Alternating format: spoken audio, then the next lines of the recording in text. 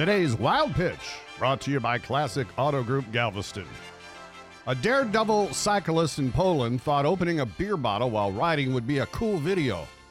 So he tried to crack it open on his front wheel of his bicycle, but the bottle jammed between the wheel and the fork, causing the bike to flip over forward, sending the rider ass over tea kettle.